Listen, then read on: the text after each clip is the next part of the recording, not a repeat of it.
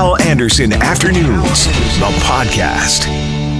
Hello, and thank you for checking out the podcast. Coming up, Chef Jesse Friesen, Winnipeg's gold medal winner of Canada's Great Kitchen Party. Rick Mercer will be on the podcast talking about his new book, Final Reports. And a TechVox student, Heidi Wright, performs her song, The Boys of Valor Road. Please subscribe to the podcast. Please rate the podcast. And now, the podcast. And speaking of great food, we have Winnipeg's gold medal winner on the phone now from Canada's Great Kitchen Party, Chef Jesse Friesen. Hello, Jesse. Hello, sir. How are you? Congratulations, man. Thank you very much. Wow. It must have been incredible. Tell us about last night. Tell us how it all went down. Well, last night was a great night. We had a tight frame of feeding about 600 people, including 7 judges, just under 2 hours, or just over 2 hours, sorry. So tension was high, but the room was great, and it was a good, friendly competition. Half dozen of you, some of the best chefs in Winnipeg, and you all had to feed that many people? Correct. Wow. Have you ever done anything like that before? You know what? I've definitely had some good experience with this. This is the third time I've competed, so I definitely brought that experience to the table. And what did you serve up? Tell me about your meal. So what I served was a dish, was a terrine of local boar. Throughout the terrine, there was some foie gras and lobster, and then on the plate with it was king oyster mushroom, rutabaga and horseradish puree, nudi verde, and then just a bunch of nice garnishes. So I went for technical skill, and then just nice balance. And I paired it with Blue Mountain Brute. Excellent. Man, it sounds great. Now, I got to ask you, how does that compare to what you do on a regular basis at the Merchant Kitchen? It's quite different. I actually really enjoy doing these kind of things just because it is different, and it's kind of nice to get out of your own comfort zone and do something a little bit more challenging. The biggest challenge is definitely having to serve that many people in that time frame with the space given, because you're essentially given a small station and then you have to bring in all your own equipment. So we did have a couple hot components on the plate, which required us to have portable burners and hot boxes, that kind of stuff, so to speak. Yeah. So it's definitely different, but in a good way. One of the judges was a friend of mine, Chef Barb O'Hara. I mean, you've got some really high-end people judging what you do. That has to be really satisfying to win gold, knowing that caliber of judge was looking at what you did. Yeah, it's a great feeling for sure. And I didn't know this until earlier today, but I did win the gold as well in 2016. So I believe I'm the only chef in Winnipeg to ever win gold twice for the whole, I think 13, 14 years this has been going on. That's fantastic. And now you go to the Canadians, the Nationals in Kelowna at the start of February. Sure do. Looking forward to it. Yeah. And what will you do there? Will you do the same, something similar, or start over? I think I'm going to keep the foundation of the dish the same, but do some tweaking for sure. I do think my plate was good, but to be going up against another dozen champions, you definitely need to bring your top game.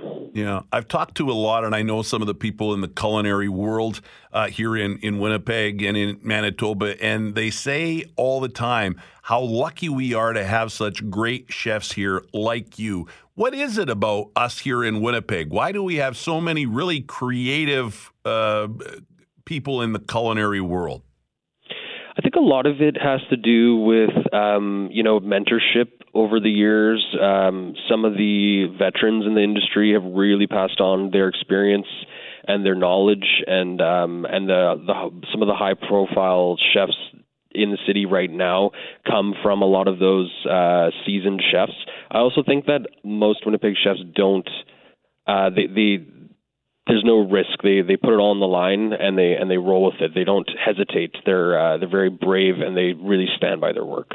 Yeah, because I think at a competition like the Nationals, the Canadians in Kelowna, I think we come in, the perception is, well, it's Winnipeg, right? But yet we are right up there, man. We're world class here. Absolutely, 100%. We take everything we do seriously here. And something like the National is very, very intense 2-day competition. So you go give it all you got, or you might as well not go at all. That's the way I look at it. Well, Jesse, best of luck at the Canadians in Kelowna. That's happening February 1st and 2nd. You'll do a great job representing us. And again, congratulations on gold. Thank you very much. There he is, Rick Mercer in studio. Here I am. Oh my goodness! Oh why are we yelling? I don't know. Because I started it. That's the way it goes. I was just outside and I just Instagrammed a photo of CJOB when it was underwater in 1950 and the transmitter on the roof. Isn't that cool? What an awesome photo. I'll tell you what, if you get a minute, I don't know if you looked at all the photos. I looked at a lot of them. Fantastic, right? Are you on the wall with hair? I am not on. No, I am not on the wall with hair. No, that's an outrage. Abbott and Costello, Bob Hope. I mean, it's just crazy. But I Instagrammed that picture because that's a phenomenal picture. It is a radio studio underwater, right? And then they moved the transmitter to the roof. Phenomenal. 1950. Wow. 1950. Yeah. It really is a pleasure to meet you and nice to have you on the show. And I appreciate you coming in. So you just autographed for me a copy of your book, Rick Mercer, Final Report. You're in Winnipeg to, meet people and sign their books and hopefully sell a few, I'm sure. Absolutely, yeah. You're at Walmart on South Kenniston tomorrow, noon to 2. That's exactly right. And Rick Mercer, Final Report. So this is it. You're putting a bow on the career, are you? No. Well, I don't know. I'm putting a bow on the show. You're like Kiss, right? Yeah. It's another farewell tour. How many did Who do? I don't know. They're all the same. It's putting the bow on the 15 years in the Mercer Report. Right. And I went with the title Final Report because Profiles in Courage was taken. I don't know. It's tough to come up with a title. Yeah. But it's a lot of fun. It's the best rants from 15 years, but also there's a bunch of stories about being on the road, things that went right, things went wrong, some people that I met along the way, and some stuff that got a lot of attention, stories about Jan Arden, stories about Pierre Burton rolling the joint, all sorts of fun stuff. Of course, as soon as you walked in, I had to introduce myself as the 34th greatest Canadian of all time. Yes. You took a perfectly good CBC show. And I ruined it. Hijacked the whole bloody works. I ruined it. There they were. It was an attempt at nation building. Yes, right. And here you came along. Well, it's an honor to meet someone so great. Please. You're up there with Banting and Best. My honor to meet you. But I do give full credit to the CBC for allowing, because they could have very easily went, well, that's not going in, right? Right, but they put me in there. Oh yeah, well hey, you got the votes. I did get the votes. Well then there you go. I did. And what did Banting ever do anyway? Or Best? Well, yes, exactly. Your book here, do you have any from Winnipeg in here or any involving Winnipeg? Well, you know what? It's interesting. I was on the road for 15 years, and what I write about is being on the road with the gentleman of the van, and so the same 4 people I was on the road the entire time. Wow. One of them, Mike Grajewski, is a Winnipegger, born and bred, and born in Poland but raised in Winnipeg, and a huge Winnipeg fan, huge Winnipeg Jets fan. He was the reason why we came here and we shot with the Winnipeg Jets. He somehow made that happen, and so we shot here a lot. I shot at the Forks a number of times, and I remember you on the bridge over the it's like the Norwood between Main Street Bridge into Norwood. I shot at the medical school, and one thing I did. I remember one time we were shooting and something went wrong. I can't remember what happened, and we didn't have a shoot, and we were here in Winnipeg, and I said, we're going to find the toughest person in Winnipeg. That'll be right? So I started going out interviewing people on the street, and it was so cold. It was just very, very cold, and I kept saying, who's the toughest person in Winnipeg? And someone said, Dr. Giesbrecht. And I was like, okay, who's he? And Where is he? He's just in there. And it turned out, of course, he's a cold water researcher. Wow. He's the guy, right? What do they call him? Dr. Popsicle or whatever? Oh, yes, Dr. Popsicle. I know him. Am I saying that? I think it's Giesbrecht. Yeah. So Dr. Popsicle. So next thing you know, this is not even scheduled. And so they say he's in that building. So I'm like, well, let's go in there because I've got to get out of this cold because I'm going to die. I go in there. I find out he's a cold water researcher. And he's like, well, come on in my lab. I'm about to do an experiment. And then he ends up lowering me into a tub of water and then throwing in bags and bags and bags of frozen ice and put me into an early what do you call it? Hypothermic chamber? An early hypothermic state. And they put a huge a thermometer up my nose. He wanted to put one in the other way, but I said, no, we're on at 8 o'clock. And so I declared him the toughest guy in Winnipeg, Wow. but I was the one who was dunked in the ice. Yeah. Yeah, there's a lot. We shot here a lot over the years. Yeah. Now, I got to ask you, because you just talked about one that just sort of happened. It wasn't really planned. How many were like that? Because I know in radio, when we do what we do, those are sometimes the most rewarding, where you can make something out of nothing, right? That totally, absolutely. Now, it didn't happen a lot but it would because happen. You're very planned. Well, but we were on the road in Canada in the winter. So say you're shooting in Winnipeg on Monday, Tuesday, and it's February, and then you're going to go to Saskatoon the next day. Well, you mightn't get out. Yeah. And then you're in the Arctic or in the North, you mightn't get out. So things always happen where you had to make it up on the fly. That's how I met Jan Arden. I mean, Jan Arden became a regular on the show, and it was a show that did not have regulars. And I was, again, another shoot fell apart, and I was in Calgary, and I thought, well, what am I Who are we going to call? Yeah. Jan. And I didn't know her. And I said, well, call Jan, and she can show me around the town. Like, we got to get 5 minutes. And I called her, and she said, okay. And she showed up like 20 minutes later, no makeup on, her hair just a mess. I was like, are you sure you're ready to go? And she was like, yeah, let's go. And she said, oh, I know what we'll do. She said, we'll go to the zoo, and we'll play with the animals. Then we'll go to Calgary Olympic Park, and we'll get on some of the rides. I'm like, they don't have rides, Jan. And she's like, oh, the things that go down the hill. I'm like, the bobsled? She's like, yeah. And I'm like, this woman is crazy. Things don't work that way. Like, there's a bureaucracy. There's, you got to go up to but every door open for her. And we ended up shooting this phenomenal piece where we ended up in a bobsled on a luge and shoveling the back end of an elephant.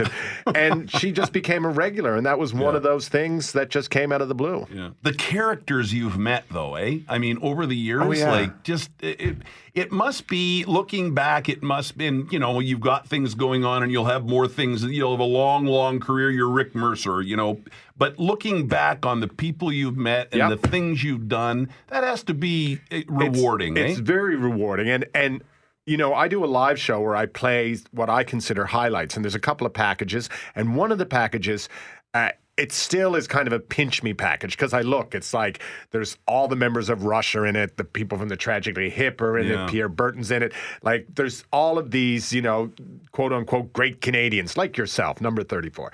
But I appreciate you remembered, because usually it's your number whatever. 34 is high. But then the other reel, which I really love, is just people from every province and territory. They've never been on TV before. They'll probably never be on TV again. They all look fantastic. They all sound sound fantastic. They're funny. They have something to say. And they look like rock stars. And I love doing that more than anything. Meeting a guy named, we're on a shoot and met this guy, Red McGilvery, who's like in his 80s, World War II vet, and he brings me out in his shed, and he takes out it's a ice. What is it? It's like a canoe with a giant sail on it. Okay. And they race these things across the ice. Oh, yes, I see. I know what you mean. Yeah, I don't know what it's called. called. It's death-defying. It's a coffin. York is what boats, it's called. Apparently, York boats. I think it's a coffin. Is what it's called. It's a coffin with a giant sail. Okay.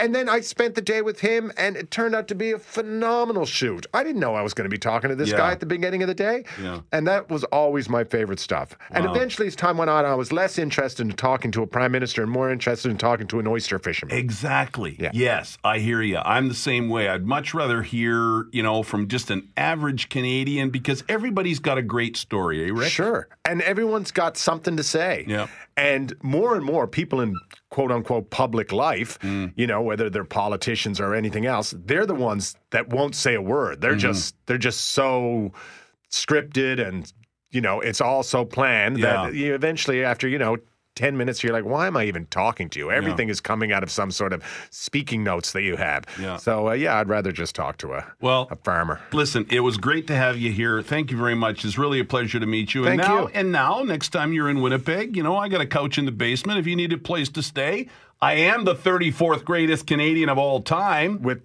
probably the 34th greatest couch. Well, it's up there. It's I don't pretty know. good. I don't know if it's in the top 50 or not, but I've used it for a while. Okay. But congratulations on the book, Rick Mercer. Final report. Again, you're going to be at Walmart, South Kenniston tomorrow between noon and 2. Yes, please come out, buy a book, say hello, pick up some slacks. There you go. Ladies and gentlemen, Mr. Rick Mercer. Thank you. And now Heidi Wright is here as well. Hi, thank you for having me. And you're going, who is Heidi? Heidi Wright. Heidi, go ahead. Your mic is on now. What were you going to say? Hi, thanks for having me. I'm glad to have you here. I was talking to the guy behind you there, but that's okay because you are a big star and you are going to be an even bigger star because you have done a wonderful song. I really want people, there are many performances online that they can go and find. The Boys of Valor. This is a song that you wrote and you're going to perform it for us. Yes. You were a Tech Voc high school student, grade 11.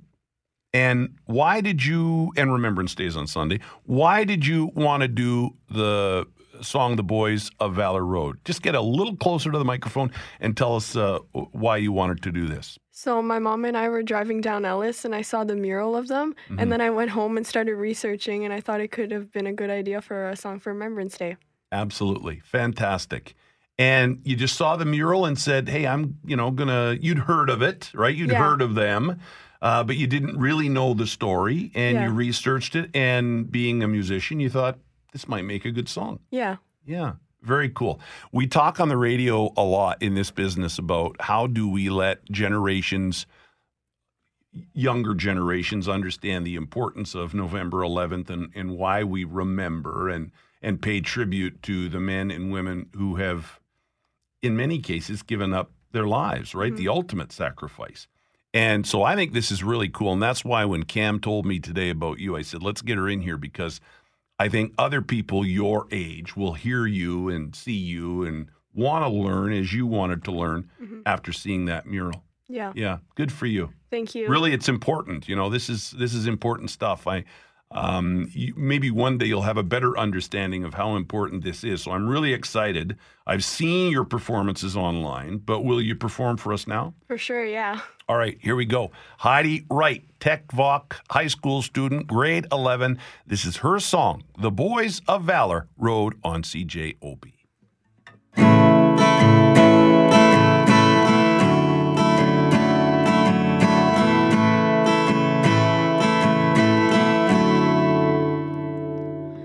Out of the blue November rain, I was thinking of them and what I might say. I was hanging on a wire, holding back a deep desire to express myself in no uncertain way. 3 young men woke one day, took their last taste of freedom for going away. They whispered to their mothers, their fathers, and their brothers, to their sisters they'd be back one day. This is a story about the boys of Valor Road. Gave their lives for you and me, so I'm singing this song. They had colors deep inside for which we have no names. These colors and their courage are one and the same.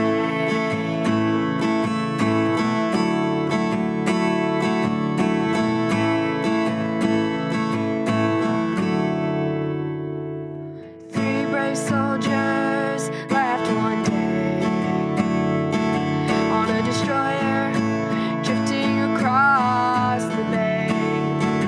Below the bullets and the fire, crawled beneath barbed wire, refusing to unravel with the fray.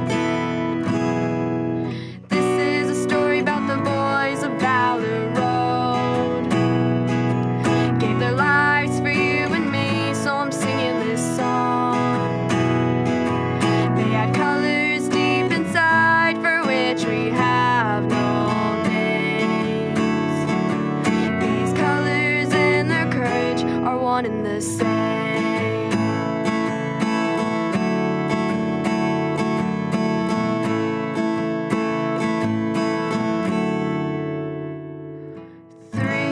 5 souls rose one day, distinguished themselves in extraordinary ways.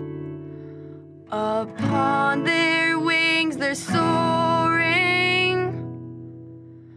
while we all stand in mourning and remember them in no uncertain way.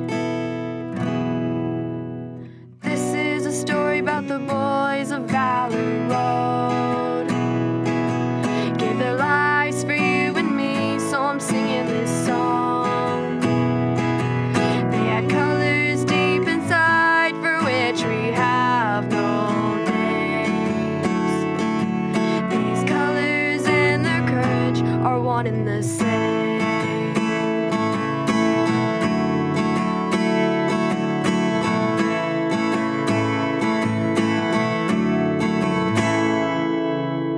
Heidi Wright. Fantastic. The Boys of Valor Road. That is a wonderful tribute. Thank you. Yeah, it really is. Good for you. Thank you for having me. Yeah, thank you for coming in. That's a great way to head into an important weekend. And I know you've got a CD coming out, and we've already made the deal that when your CD is out, you are coming in to tell us about it and play another song for us, okay? For sure. Thank you. But I'll tell you what, that's a hit in more ways than you know. That is a big hit. Thank you. Congratulations. Thank you. Hal Anderson Afternoons, the podcast, is available on Apple Podcasts, Google Podcasts, and anywhere you find your favorite podcasts.